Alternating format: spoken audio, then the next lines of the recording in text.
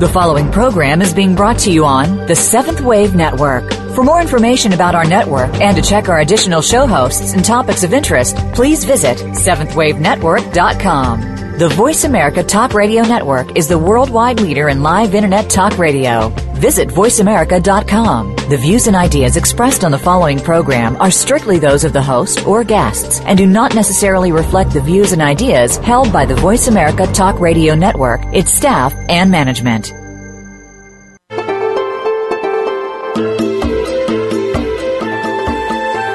Hi, this is Beth Green, and welcome to Inside Out. Today we're going to be talking to a guy named Jim Salters.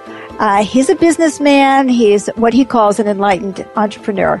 And we're really going to be questioning him. I mean, is there such a thing as an enlightened entrepreneur? I mean, is there something intrinsic to business that you just, gouge people and take advantage of them? Or is it really possible to have a spiritual approach to business, whatever that would look like, to be conscious? And Jim is a particularly interesting guy because he has been working in an industry which actually touches all of our lives, but it's an industry that has a pretty bad reputation out there in the world. That is that he lends money to small businesses, guys who need to expand or guys who need to get started or guys who are just trying to hang on for their dear lives. And this industry has had some pretty interesting, what shall we call it, interest rates and so on. And here's Jim who comes along and he says, you can do this differently. You can actually support business and you can do it in a conscious way. So we are going to interview Jim in a couple of minutes. And first I want to apologize that we're not able to bring James in at the moment, but he'll be on his way because I love having James introduce our shows with his wonderful, sexy voice. So anyway, in the meantime, here we are. And I want to share with you a couple of things. One is we just got the numbers from October, and we are growing. And why am I telling you this? Because I'm so happy. I have to share it with you, that our audience is growing more and more all the time, and I'm thrilled. I know there's typhoons in the Philippines, and I know there's suffering everywhere, but here I am. I'm happy because Inside Out is growing, and so I'm going to share that happiness with you because you're making it happen. So, first of all, I want to talk to you about last week's show on Does Spirituality Improve Sex? And we got 3 emails after the show that I'd like to share with you and talk about. The first one is from Helen in California, and it came in just after the program was over. She said, is there a place for self-pleasuring in sex and spirituality?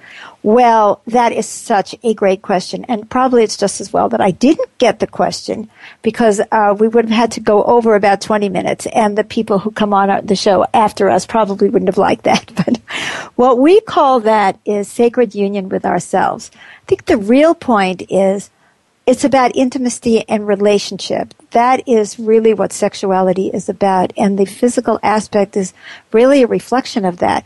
And yes, we can, when we don't have a partner, we can have a sexual relationship that includes higher consciousness, God, the source, our spirituality, but it has to be based on intimacy with ourselves, which we often don't have because we're so hung up about sex that even if we were intimate with ourselves, when we get down to it and we add the sexual component, oh my goodness, we can so easily lose that feeling of connection.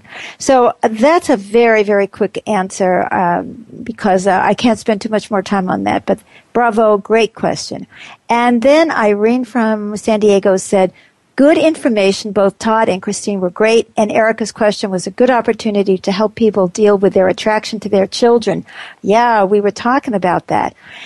And I hope you have more on sexuality. We are all so confused about our sexual feelings.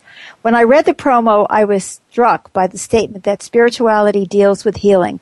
I don't think we think that way at all. It's more like spirituality is for special, hold on, I have to see this, people. Like dancing is for ballerinas, and it's to lead us to God by being disciplined, not to be healed. Maybe we need to have a show on spirituality. Who would be your guest? Maybe you could interview yourself, Madame Mazurka, and the guru. Love, Irene. That's also a terrific comment, because it is so true that many people don't see spirituality as being about healing, and yet we can't really have a deep connection with higher consciousness unless we also are deeply connected to ourselves and have done the healing that's necessary.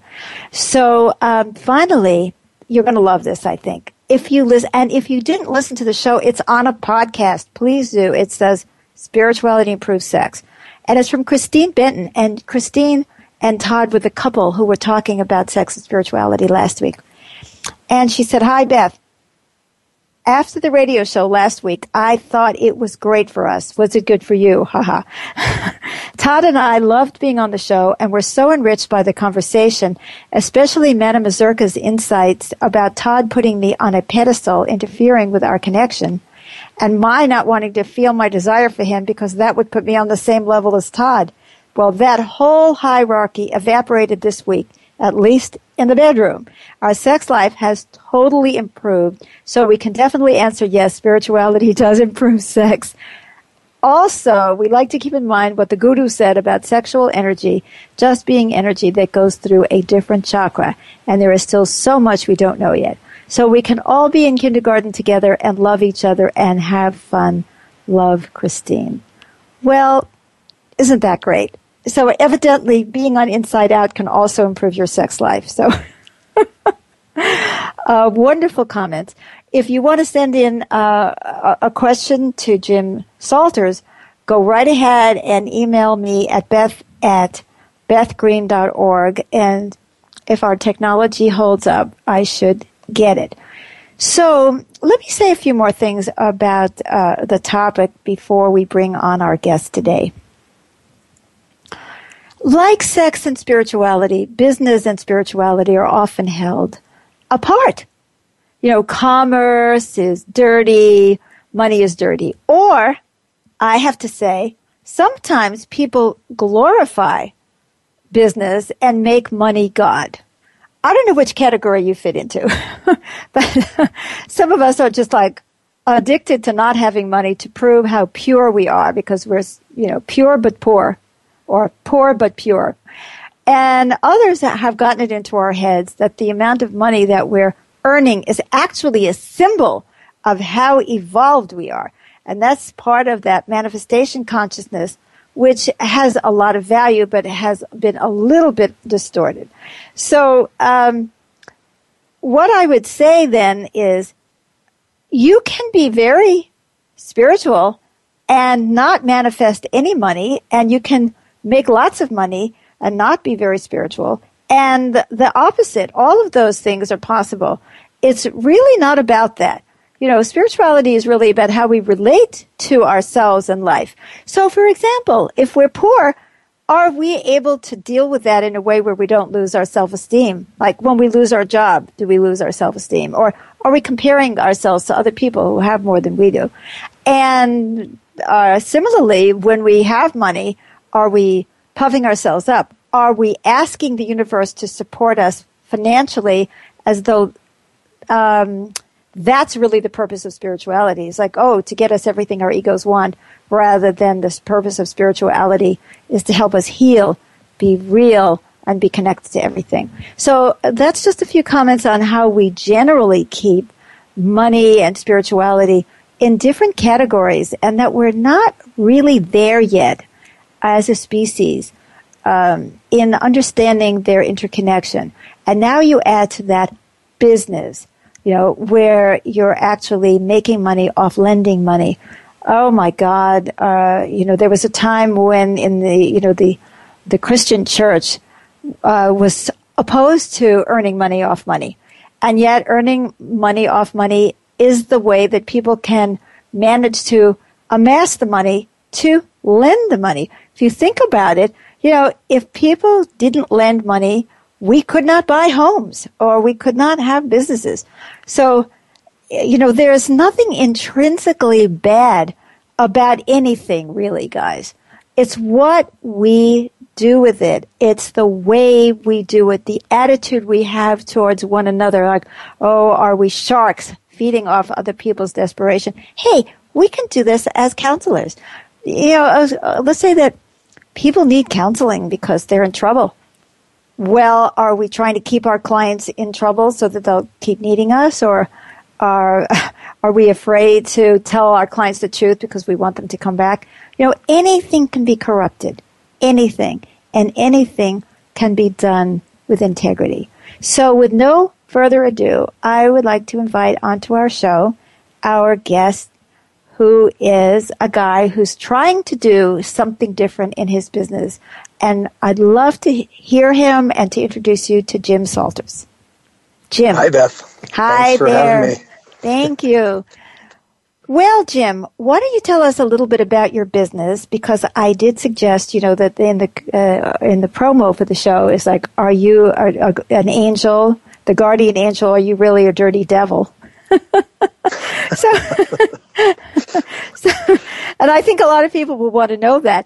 So tell us a little bit about this business, why it's important, and how it can be, has been in some cases, kind of a dirty business, and what you're doing to clean it up. Sure. Well, our business specifically is focused on giving small business owners who can't access the traditional bank financing to get them access to capital fairly.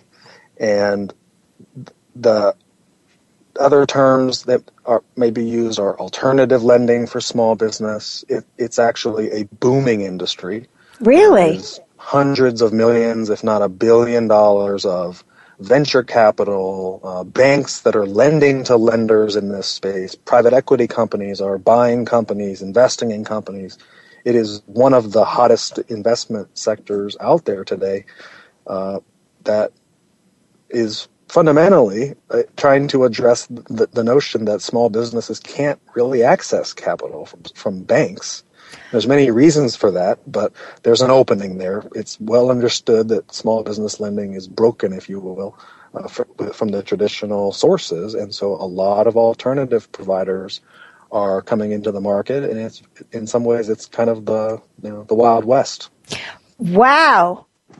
In our little promo for the show, I was trying to express to people that this actually impacts people, that if that small business on the corner that's servicing you runs out of money, it's going to go bye-bye. And when it does, that can impact your life. You no longer have that great restaurant that you love, or that terrific doctor, or the startup company. And actually, if you think about it, small business is integrated into just about every aspect of our lives. Would you like to comment on that? Sure. Well, it is. It's spoken about as if it's a truth. I won't challenge that truth, but small business is, from the president down to really anybody that I think you talk to, is the backbone of our economy. I don't know the exact numbers, but it's something like 50-60% of the job growth comes from small business. The innovation, the job growth. A lot of the major big corporations don't generate a whole lot of new jobs. And so when we talk about trying to, our economy as a country, and obviously that's interlinked with the global economy, but when people talk about what has to happen for the United States to get on a stronger economic footing, which affects everybody, employment, tax revenue, innovation, the kinds of things that have allowed the United States to have such prosperity for so long, it is ultimately about the health of small businesses in this country. And so, absolutely, I would 100% agree that it's a critical national infrastructure, our small businesses that we rely on in many ways that we don't necessarily typically think about. That is fascinating, because I had only been thinking about it in terms of, small business, this is the guy that, produces something that I need. I hadn't been thinking about it as how it's creating revenue, which then supports the whole. And of course, that's a really important point. And in addition to that, we know that this is global because in many places it's small business people who are getting the economy going around the world. This is not just an American situation. Yeah, absolutely. So, Jim, I'd like to ask you some questions about the way this, because you called it the Wild West.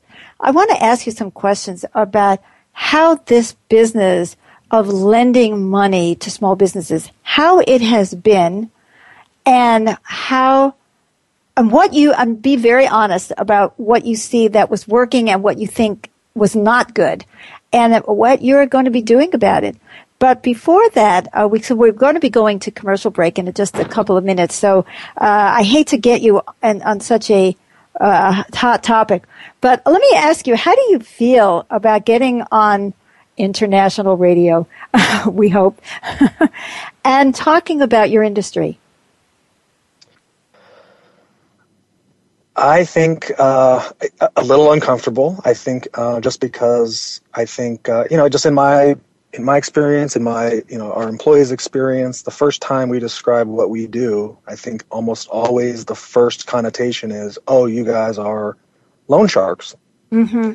And I think that there's always this notion that just by nature of being a part of this industry that we get painted with this broad brush that, that we're loan sharks and there's something fundamentally, possibly morally wrong with what we do as an industry, let alone our role in it or our approach to it. Mm-hmm. So I think that always causes, I think, probably a little bit of anxiety about talking about it because I'm, quick to want to explain, the differences or address maybe some of those notions that lead people to kind of come to that quick assessment right away. Well, that is a very important point because let's say there are some people out there right now who are small business owners and who need capital. Or that you know somebody who does, and if you have the attitude that the only option is to go to a loan shark, and then the Godfather is going to come in and break your legs, when you haven't paid, people might shy away from getting the support that they actually need. So I think that that's a really good point and something that's very important. And by the way, I am so delighted to announce to you all that James is with us. Hi, James. Hello. I'm now alive and well, back on the air. Okay, I'm so happy to have you, my partner, and I'm so glad you're with us. And with that, I'm going to invite us to go into commercial break, but do not go away because this is a topic that you probably know very little about. I certainly didn't know anything about it till I met Jim Salters. So thank you, and don't go away.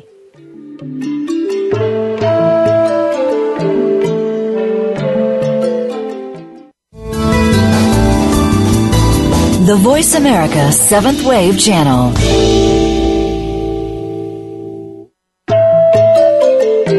Bring Beth into your world in person or via the internet. Learn how by visiting her website, bethgreen.org. At the website, sign up for her newsletter to keep abreast of her latest activities, blogs, videos, and more. Just for signing up, you'll receive a free PDF copy of Living with Reality, her 688-page volume that helps us understand ourselves in relatable terms, as well as offers a proven program to heal and co-create a better world. But there's more. Learn about Beth's 4 other books, both fiction and nonfiction. Check out her gorgeous music, which is heartfelt and mystical. Become acquainted with Beth and James's programs for healing and training, and discover their community, the Stream Center for the New Spirituality, which welcomes you wherever you are in the world. All this and more can be found at Beth's website, www.bethgreen.org. Again, that's bethgreen.org.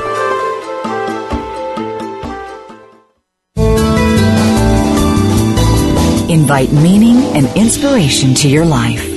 This is the Voice America 7th Wave Channel.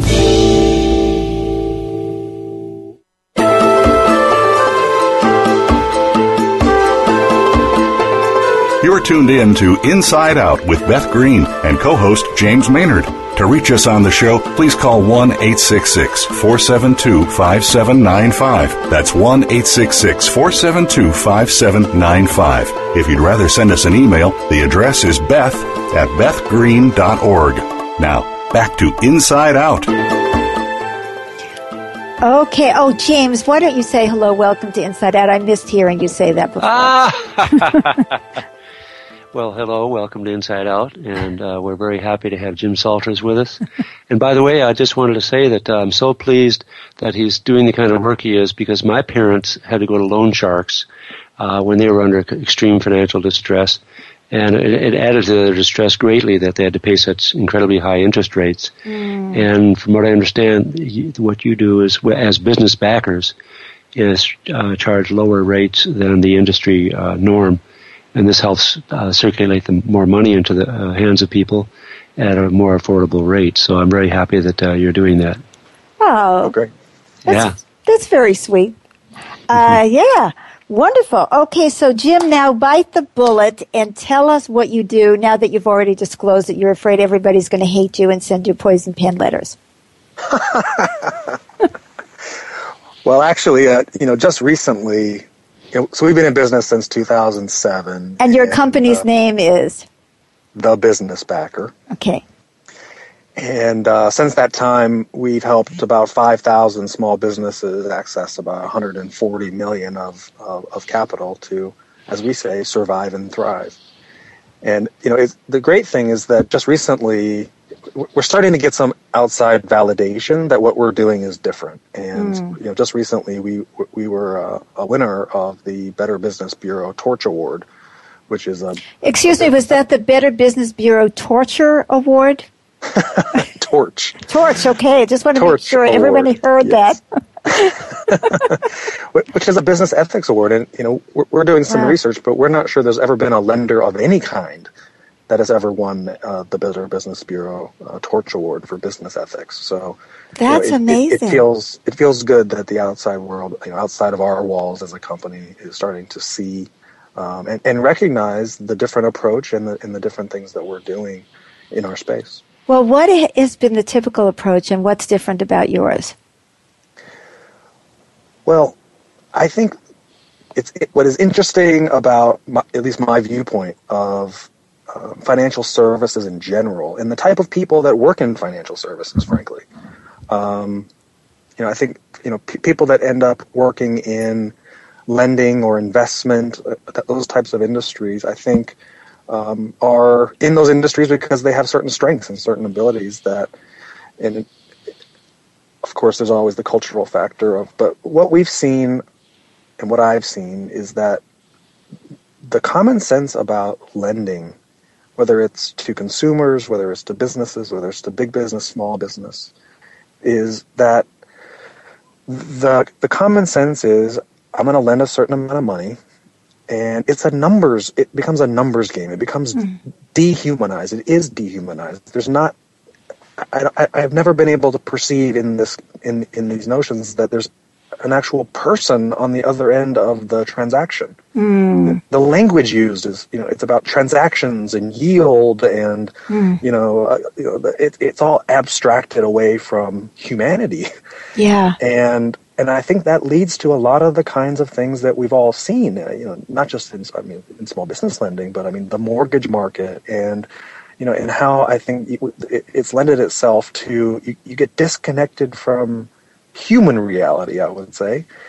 And, the people on the front lines, for example, in the subprime mortgage, bubble, I think were very clear that what was going on was broken.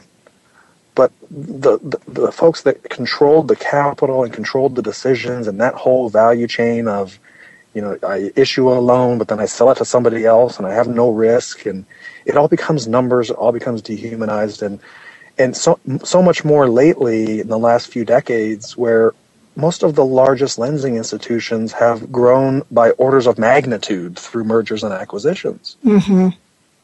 There was a time when small businesses or even consumers, you went to more of a community bank. Yeah. There was a banker. They knew you. They knew your community. They possibly knew your family. And so it was a much more human process. Well, they had a stake. They had a stake in you thriving because it would keep the whole business community of their business community going.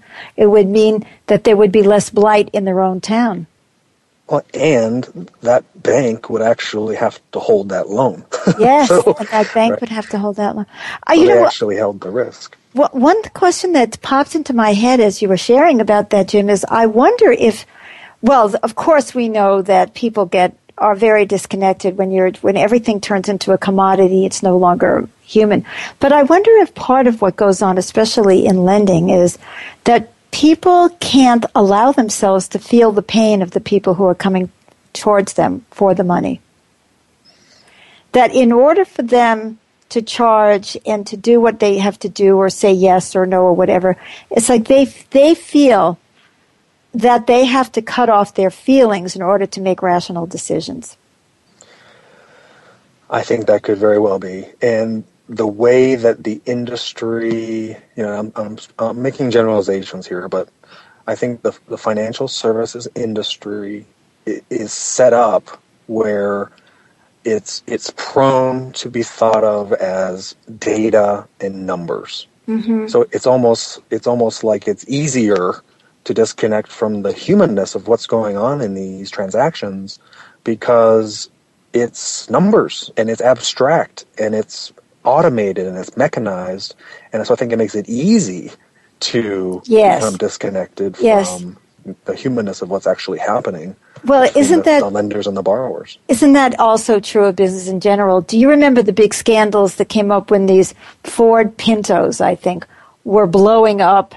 And it turns out that the automobile company knew that these cars were defective and going to blow up, but that they decided that it was more cost effective to pay out the insurance or to pay out the damages or whatever they were going to have to pay for the accidents of the people blowing up than it would have been to retool. And they actually made a calculation based on numbers which allowed people to get injured, maimed, and killed. It's really the exact thing that you're talking about. So it's business in general can do that when we get too driven by money.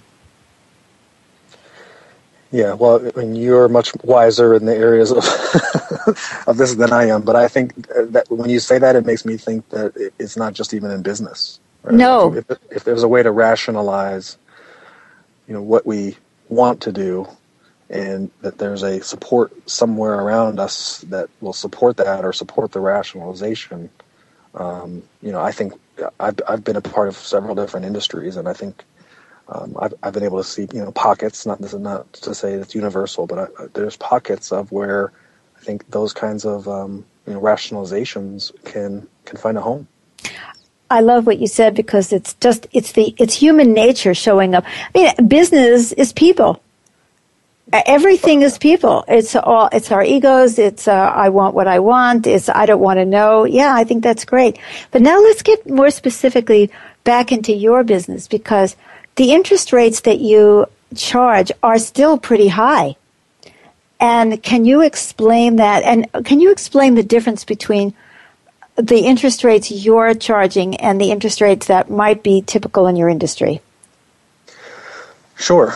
Well, I think the most important thing, just as a level set, is that there's a lot more to the cost of a particular loan or a financing than just the rate. Right. I mean, there can be upfront fees, there can be ongoing fees, there can be termination fees, early payoff fees, there can be refinancing fees. Mm. So, in terms of, the total cost, I think, is the best way to think about, what ultimately how much is a borrower paying given, a certain amount of money that's been lent to them. Yeah. And, when I took over the business backer in 2009, the first observation I made was that there were some very deceptive things that were going on. Essentially, there's no other way I can think of it than that were exploitative. Yeah. And the particulars of how this was done was essentially it was kind of a sleight of hand. There were companies that would offer a financing with a rate that was, on paper you saw a rate. The sleight of hand was before you were done paying off that particular financing, the company would offer you additional funds force a refinancing of the original financing into a new one, and essentially found a way to trick people into paying twice as much for the financing as the rate that was on paper. Oh my God. So not only was the paper, the rate on the contract higher, than a bank loan for sure, but then you had this sleight of hand where, and we've talked to thousands of these small businesses, and when we explained to them what was going on, granted, this is money. It's an abstract concept. I think it's well understood that a lot of people have difficulty conceptualizing money. And I think that's one of the reasons why it's so ripe for people that can be exploited, because it's an emotional conversation, but it's also a conversation where a lot of people just aren't comfortable thinking about an abstract concept like money, so they can be talked into doing things that even right in black and white on paper, it's clear that what they're being offered is not what the person's saying to them, but they sort of at some point shut down and just decide to trust the person that is working with them. And unfortunately, it's made it very ripe for exploitation. So, is that because people are desperate? Sometimes, but I think when we look at our particular client base, we kind of have two segments. We talk about a segment that we're helping to survive. Mm-hmm. Usually, it's an unexpected expense is the most typical thing. I have my restaurant, I'm trucking along, and all of a sudden, the roof springs a leak, and I literally cannot stay in business unless I get this fixed. But out of nowhere, $5,000-$10,000 that I don't have laying around threatens the viability of the business. And then there's the thrive. There's folks that are doing well, oftentimes smaller, growing companies that they can't take the next big order that could grow their business because they don't have the capital to pay for all the people and the materials and the manufacturing and wait 60 days to get paid. Yeah. So I would say it's equal between the survive type of situations and the thrive situations. So how has your company handled these situations differently? Yeah, well, the first thing we did is we said, first of all, the other thing about the status quo that I think is just it's broken. Frankly, I think it's not serving, frankly, the companies that are the lenders or the borrowers. Is this notion that, well, I can justify these rates because of the risk. If I charge enough, I can still make money, even though my underwriting is not very good, And again, because sometimes there's a combination of possible desperation and also just this lack of sophistication around money with some folks, they're ripe to fall into that game. And so there's companies that their whole thought process is, how much can I get away with charging? How can I hide the true cost? And I don't have to be that good at underwriting because I can cover it up with how much I charge. And so, for us, the thought process was, hold on a second. Nowhere more so than in lending do we have a symbiotic relationship with our customer. We're giving them a bunch of money, and we can't be healthy unless we can get paid back, and they can't be healthy unless we charge them as little as possible, not as much as possible. Yes. So the first tenet of our business model was to truly consider the customer's well-being as important as our own.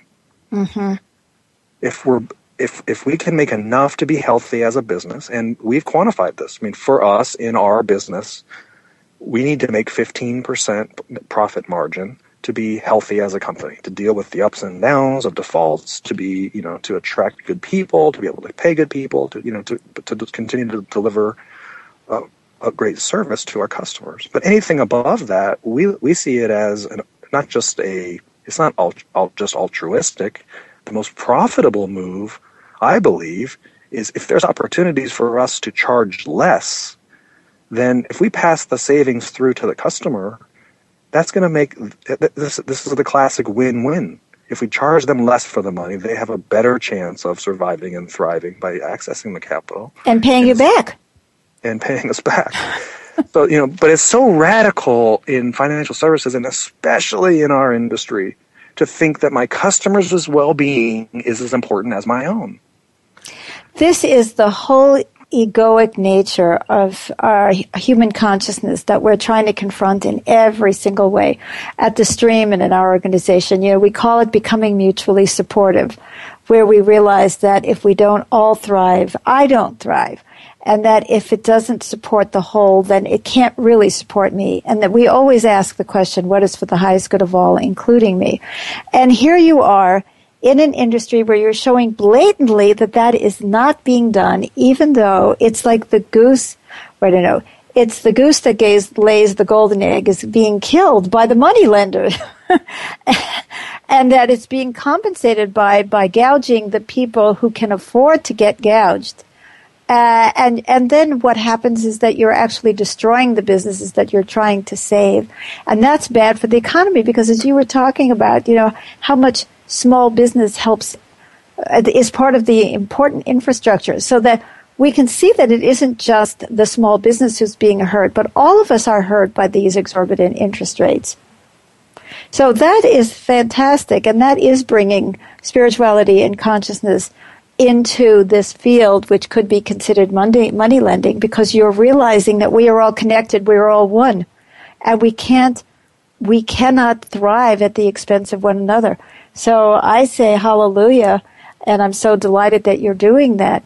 Now, one of the things that I'd like to talk to you about a little bit later, because we're going to be going into commercial break now in a minute or so, is why do the rates have to be as high as they are?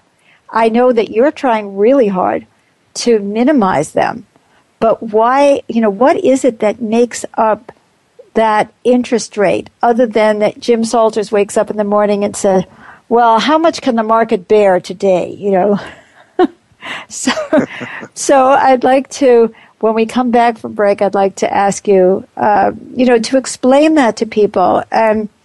But before we go to break, which is just going to be in a couple of seconds, everybody take a deep breath and ask yourself during the break, of course, listen to our commercial, how do you feel about this guy?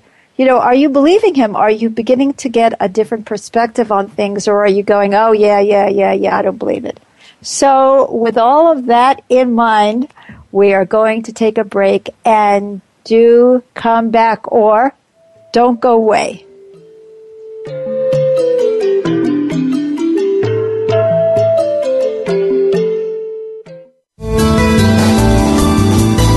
Be visionary.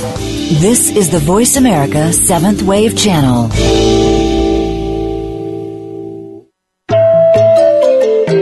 Bring Beth into your world in person or via the internet. Learn how by visiting her website, bethgreen.org. At the website, sign up for her newsletter to keep abreast of her latest activities, blogs, videos, and more. Just for signing up, you'll receive a free PDF copy of Living with Reality, her 688-page volume that helps us understand ourselves in relatable terms, as well as offers a proven program to heal and co-create a better world. But there's more. Learn about Beth's 4 other books, both fiction and nonfiction. Check out her gorgeous music, which is heartfelt and mystical. Become acquainted with Beth and James's programs for healing and training, and discover their community, the Stream Center for the New Spirituality, which welcomes you wherever you are in the world. All this and more can be found at Beth's website, www.bethgreen.org. Again, that's bethgreen.org.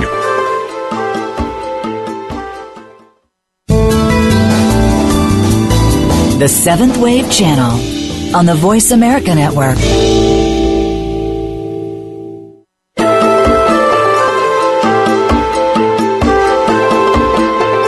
You're tuned in to Inside Out with Beth Green and co-host James Maynard. To reach us on the show, please call 1-866-472-5795. That's 1-866-472-5795. If you'd rather send us an email, the address is beth@bethgreen.org. Now, back to Inside Out. Hi, welcome back to Inside Out. This is your host, Beth Green, and co-host James Maynard.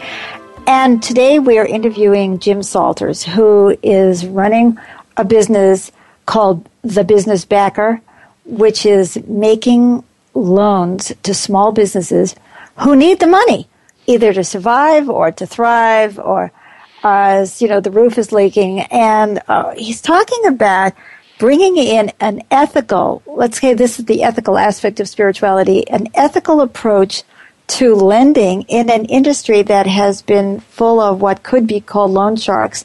And we're just delighted that he's here with us and that he is willing to share so openly about, his industry and what they're trying to do. So I know that I asked you a question before we went to break, and it was about why do the interest rates have to be so high, Jim? Let us understand this from the inside. Because, see, if we are the ones who are borrowing the money, all I want as the consumer of that loan is I want the money as cheaply as possible. It's not just the lender who is stuck in ego. It's everybody. It's the same thing with the home loan.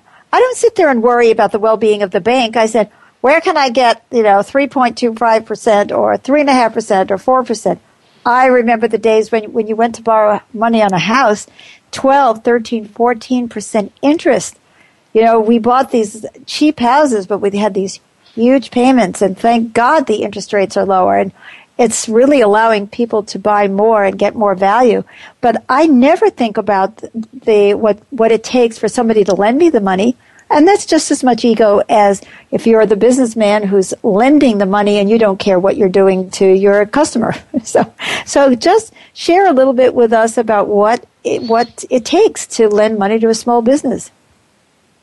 Sure. Well, and just real quick, that notion that it's a two-way adversarial relationship between a business and its customers is, I think, if I could wave a magic wand and change one thing, I think that would improve, our economy and our business. It would be that issue, right? The notion that it's got to be win-win for both of us. Yes. And I think it's a lofty goal, but I think it would be probably the most powerful transformational thing that could really change a lot of the things that we see on both sides of the of the transactions out there in our economy. But so for us, there's two primary, well, I say three primary things that go into the cost in our market specifically.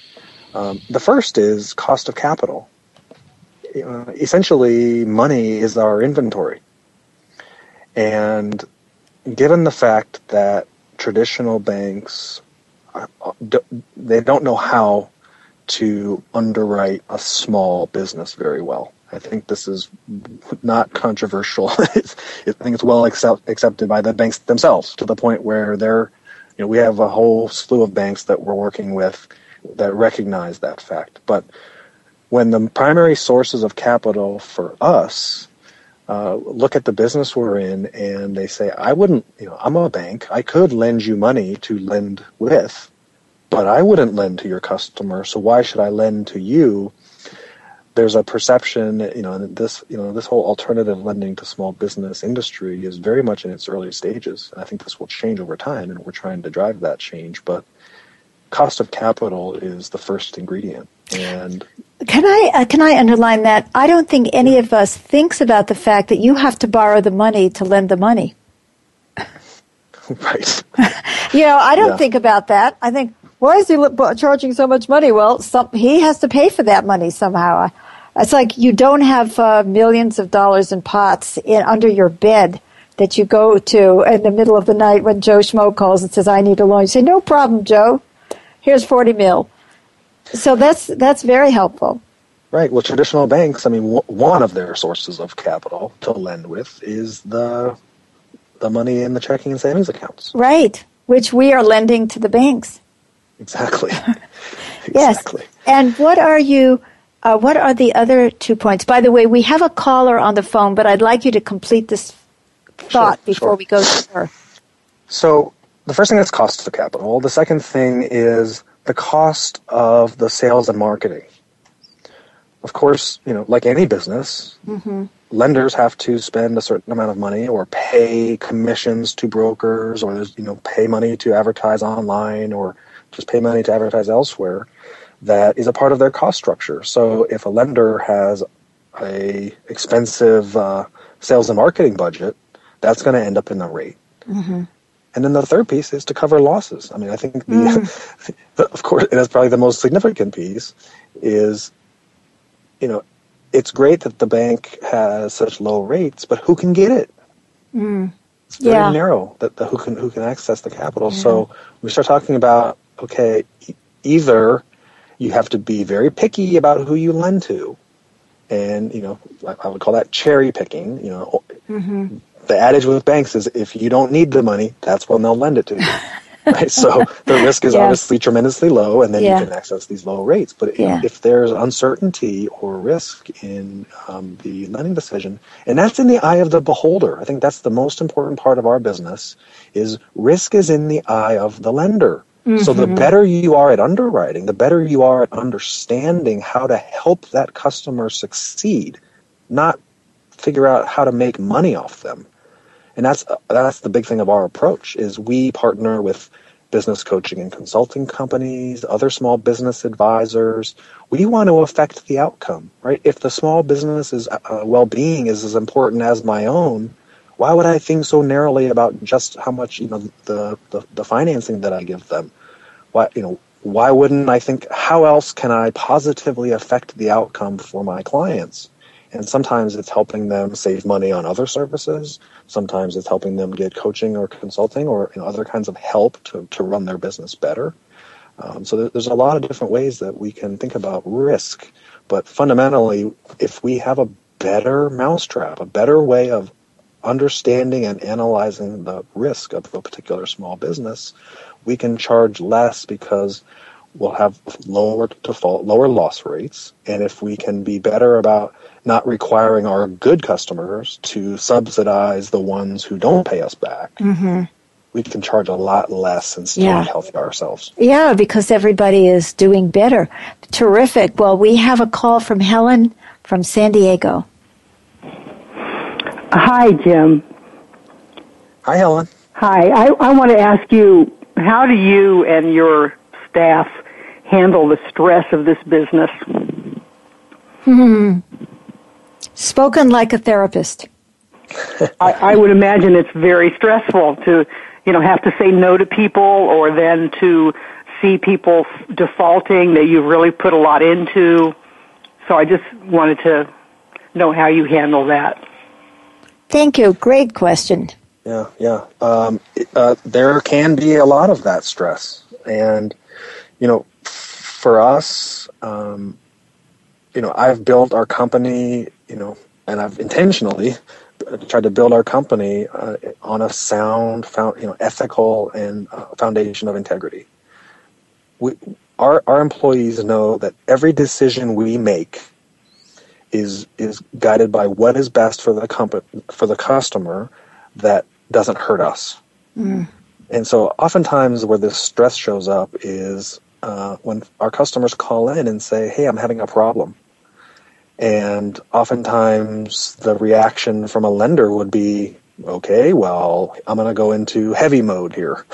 And so I'm going to threaten to sue you. I'm going to, it's a very aggressive and it's not a supportive move. And actually we've proven to ourselves that when we take a more compassionate approach and actually help our customer any way we can, we actually end up with lower losses because sometimes all we have to do is be understanding and willing to listen and be flexible. Sometimes it's, hey, I'm having a problem and for 2-3 weeks I'm not going to be able to make payments.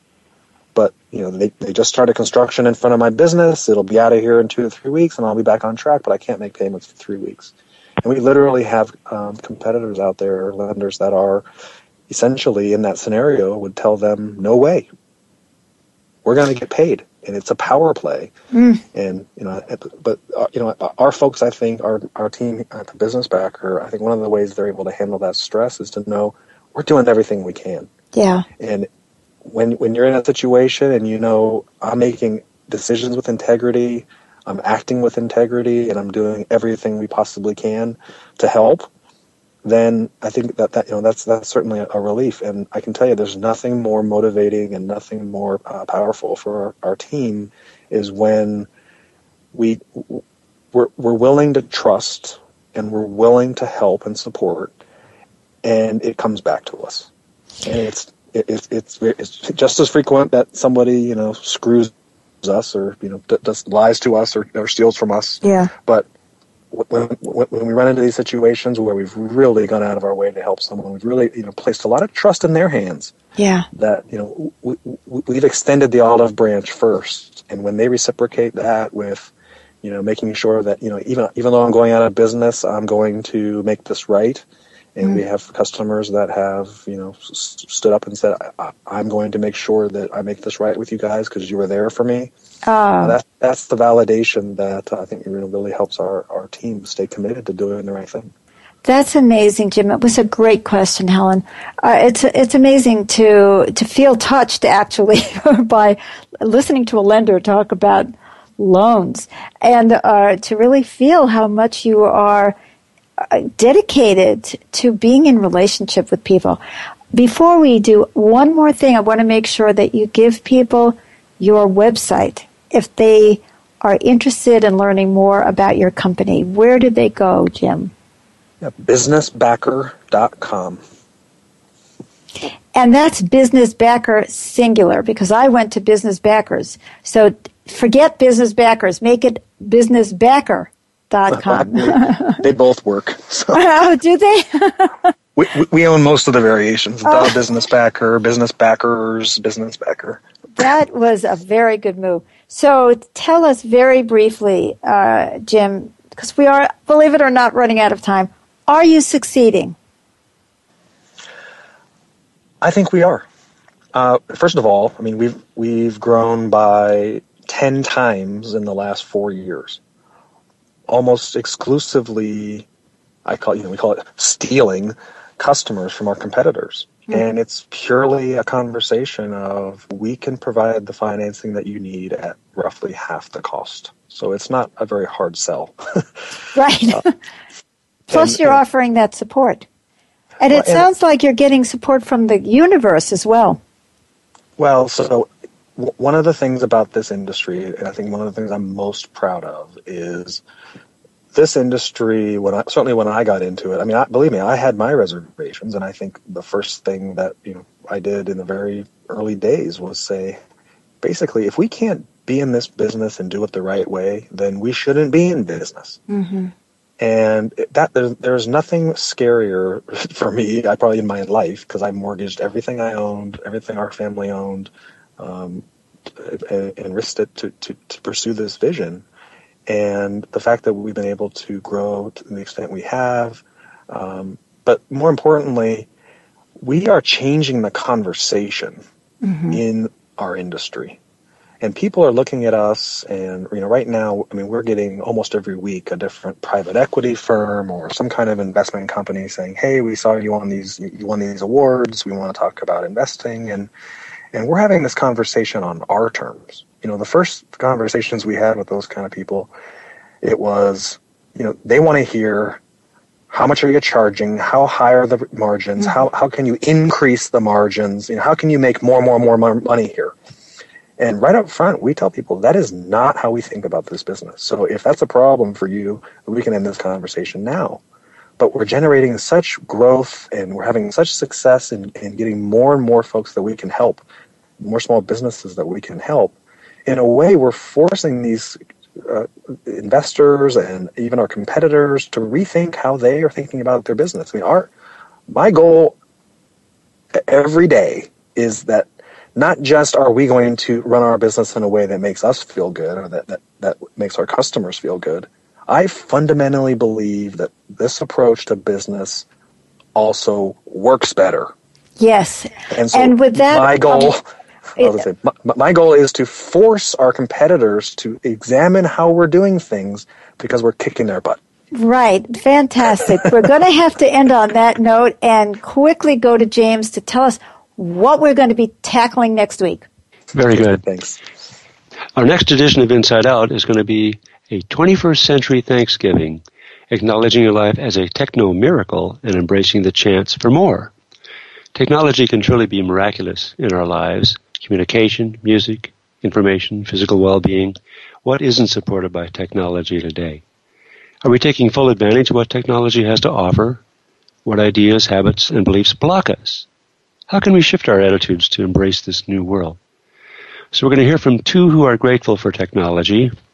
One is Christine Benton, a smart, healthy 40-something woman who loves technology and all the learning and connecting it facilitates for her and her family. The other is our host, Beth Green, a woman who has struggled with chronic illness and disability her whole life, but who can be with people even when housebound and compose music even when too crippled to play, thanks to technology. So share your own techno miracles, and let's celebrate a 21st century Thanksgiving with a Thank You Geeks Day. Now, that's a pretty wild topic for a Thanksgiving show, but I love it. Tune in. Let's not let technology scare us, and let's be great. You know, every morning I should get up and say, thank God for technology, although usually I'm cursing it because I can't get my computer to work. Thank you. Thank you so much, Jim. You've been a doll. I love you, and I'm so grateful for our audience. Thanks. Well, thank you so much for having me. See you next week.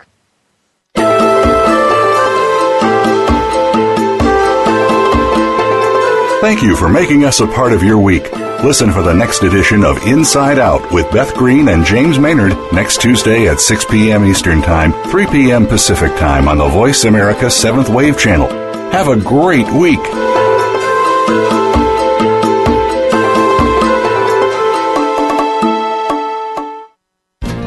Thanks again for listening to the preceding program brought to you on the 7th Wave Network. For more information about our network and to check out additional show hosts and topics of interest, please visit 7thwavenetwork.com. The Voice America Talk Radio Network is the worldwide leader in live Internet talk radio.